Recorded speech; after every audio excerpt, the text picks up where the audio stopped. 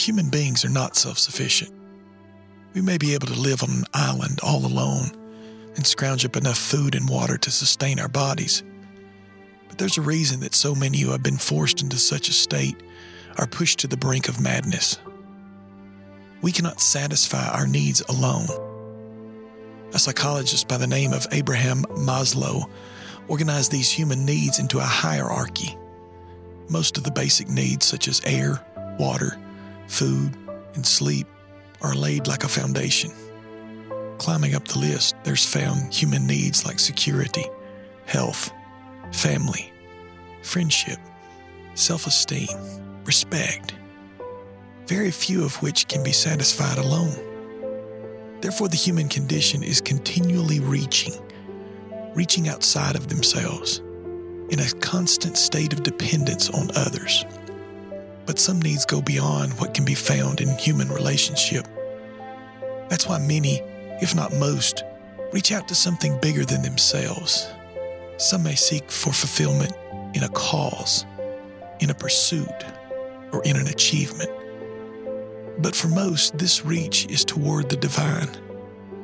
It's an attempt to contact God. In most religions of the world, this reach is expressed through prayer. Now, prayer is not an emptying of the mind like many forms of Eastern meditation. It's not a focusing of the thoughts so that inner peace might be reached. Prayer is not an exercise of psychological relaxation or an emission of positive mental vibrations. Prayer is conversing with God. It is an attempt to speak to God, to ask God something, and for God to respond. Time and time again in the Bible, we are assured that God hears and answers prayer. However counterintuitive the act of prayer may seem to our human sensibilities, God assures us through His Word that prayer is not a futile activity. It is speaking into the ear of God and God responding to that prayer. Prayer requires no divine calling, no exceptional skills, no theological degree, no boldness of personality, no gift of eloquence, and no captivated audience. And yet, an effective prayer ministry can accomplish more by one person in several evenings of private prayer than an army of evangelists earnestly preaching for months at a time. This is seen time and time again, not only in the scriptures, but in the lives of men like George Mueller, who fed hundreds of orphans solely through the power of prayer, or John Nelson Hyde, known as Praying Hyde, who through a prayerful prayer life reached millions in India. And also a man who, because his prayer ministry was so isolated and so discreet, that he is all but forgotten in Christian history. A man who is considered by the evangelists that he worked with the indispensable element of an effective crusade to reach the lost.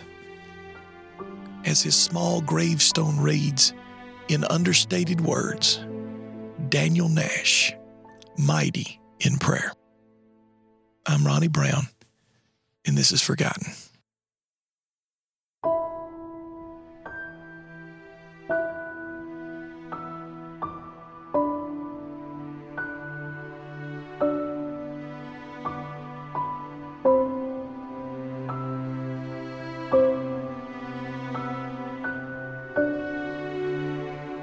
Daniel Nash is a bit elusive when it comes to the history of his life. There is next to nothing passed down concerning his early days. There is no sketch of what influences of his early childhood experience might have formed him into such a mighty man of prayer.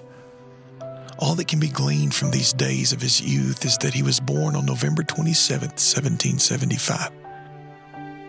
We know that at 40 years of age, he had accepted the pastorate of the Stows Square Congregational Presbyterian Church in Lowville Township, and that he had moved there from Onondaga County, around the area of Syracuse, New York.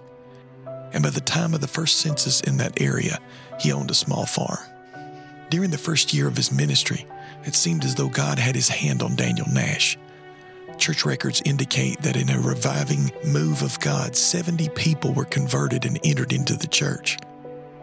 One of the early converts that he baptized, Sally Porter, would become his wife only a few months later.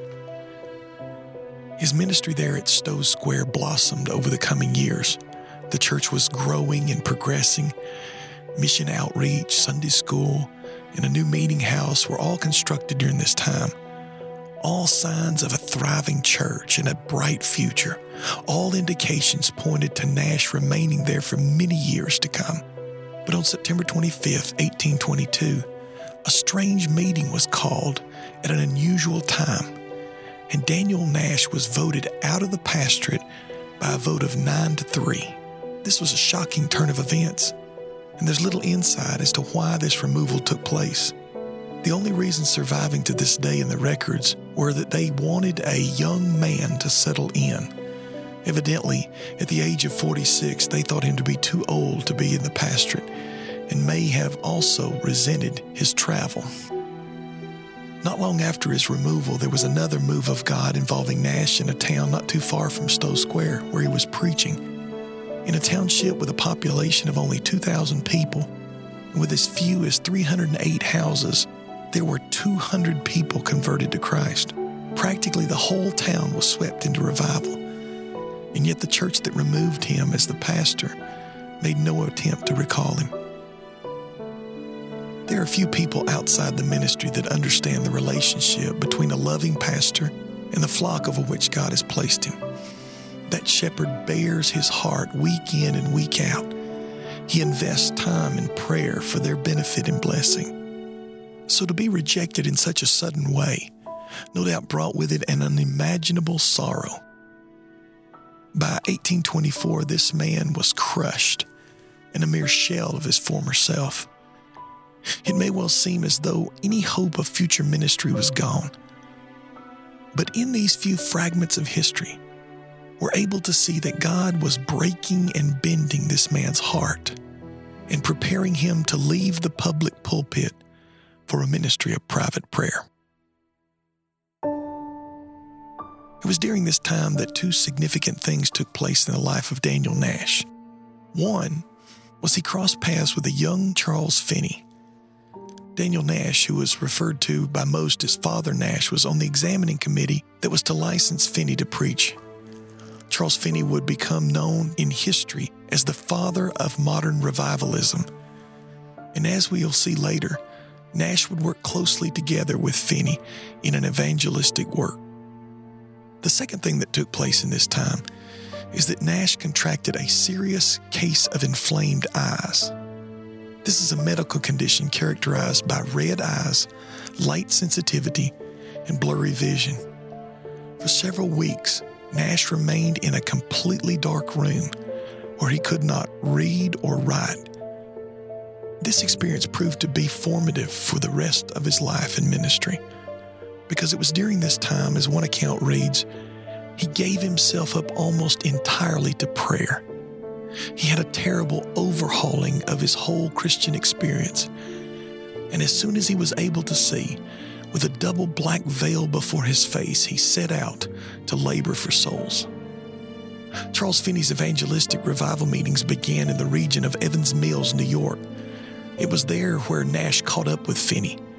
Finney said of Nash that when he arrived, he was full of the power of prayer. From that moment, these two men strived for the souls of men together for the next 7 years. Their goals were simply stated in a letter: to go where there was neither minister or reformation, and to look up the lost sheep for whom no man cared. Now, when it comes to the ministry of Charles Finney, there's no shortage of controversy. Finney's theology was admittedly abhorrent.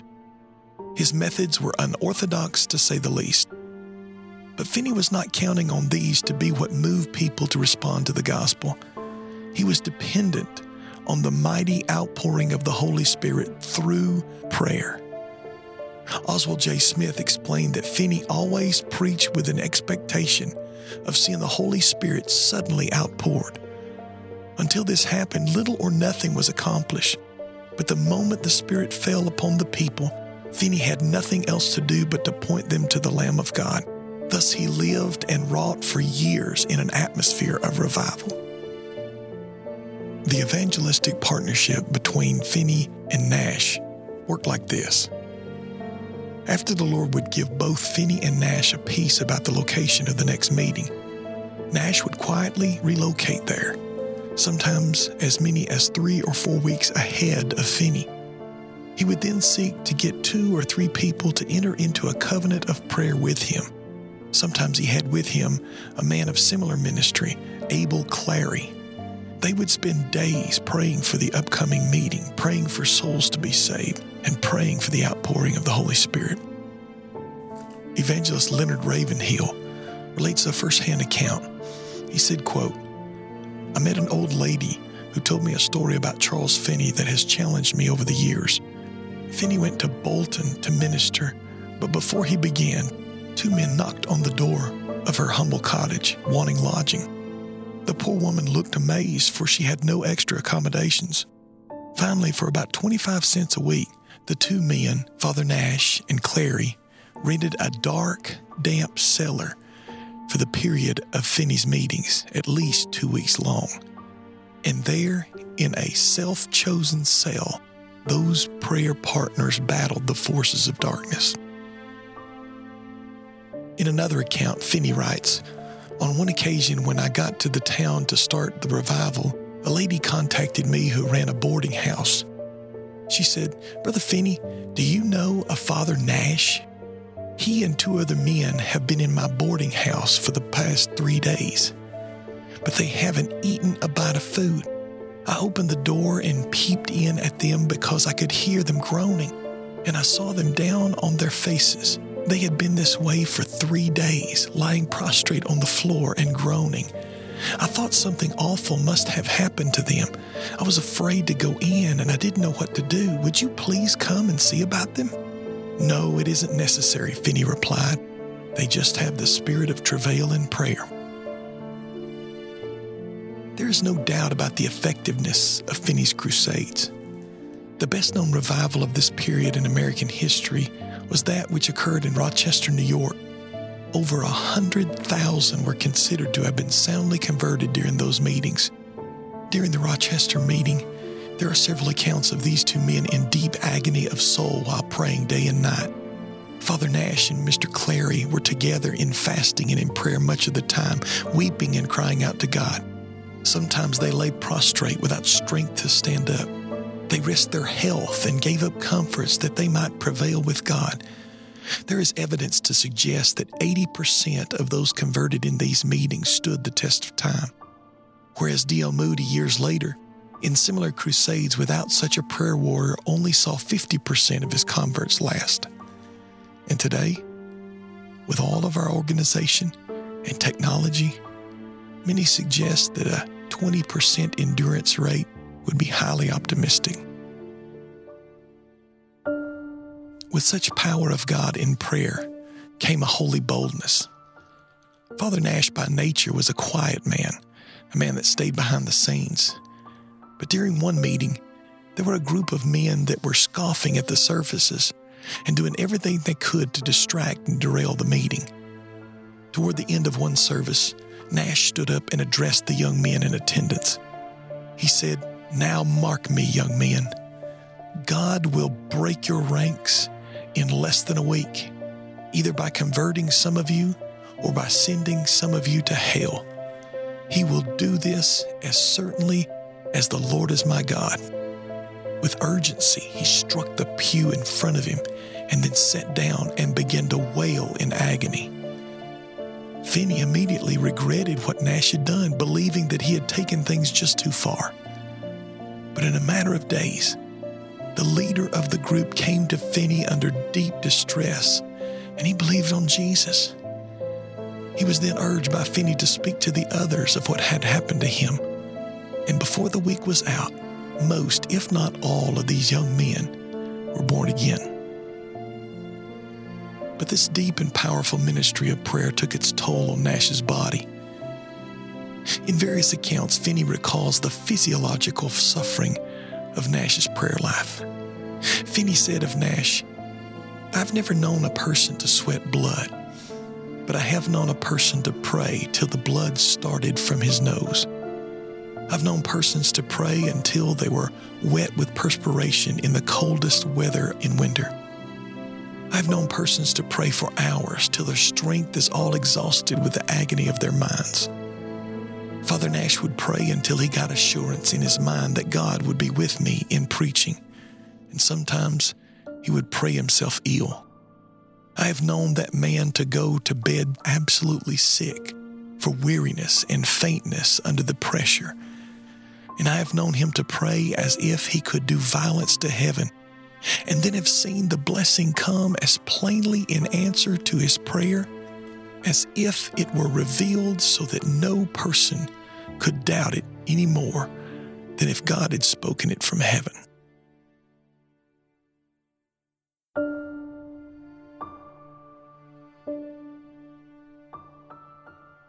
After 7 years of laboring in prayer for Finney, Daniel Nash died on December the 20th, 1831, at the age of 56. He died in his room, on his knees, praying. Within 3 or 4 months after his death, Charles Finney left his itinerant ministry for the pastorate. Daniel Nash's body is buried in a neglected graveyard of his former church, which happens to be along a dirt road behind a livestock auction barn. And there is a little small stone that marks the spot. There is not much beyond this headstone to remember the life of Daniel Nash. His church no longer exists. There are no books that contain a collection of his sermons. There are no rich biographies to put his life on full display. There are no schools named after him, no diaries of all the extraordinary experiences of his life. All that is left are a few scattered fragments of description in an assortment of letters and accounts from Charles Finney.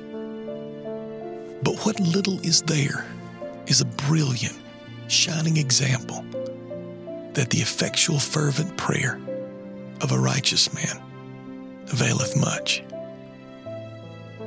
So much of what is needed in the human experience lies dormant and untapped because of a neglect of prayer. Believe me, when I pray, I hear the hissing whisper of the enemy. You look like a fool. This is ridiculous. You're wasting your time. But time and time again in the Bible, we are promised that God does hear and answer prayer. Daniel Nash was a man who took these promises seriously and sought God earnestly and persistently and saw God do the miraculous through prayer. Daniel Nash puts on full display for us the truth of Jesus' words. Pray to thy Father which is in secret, and thy Father which seeth in secret shall reward thee openly.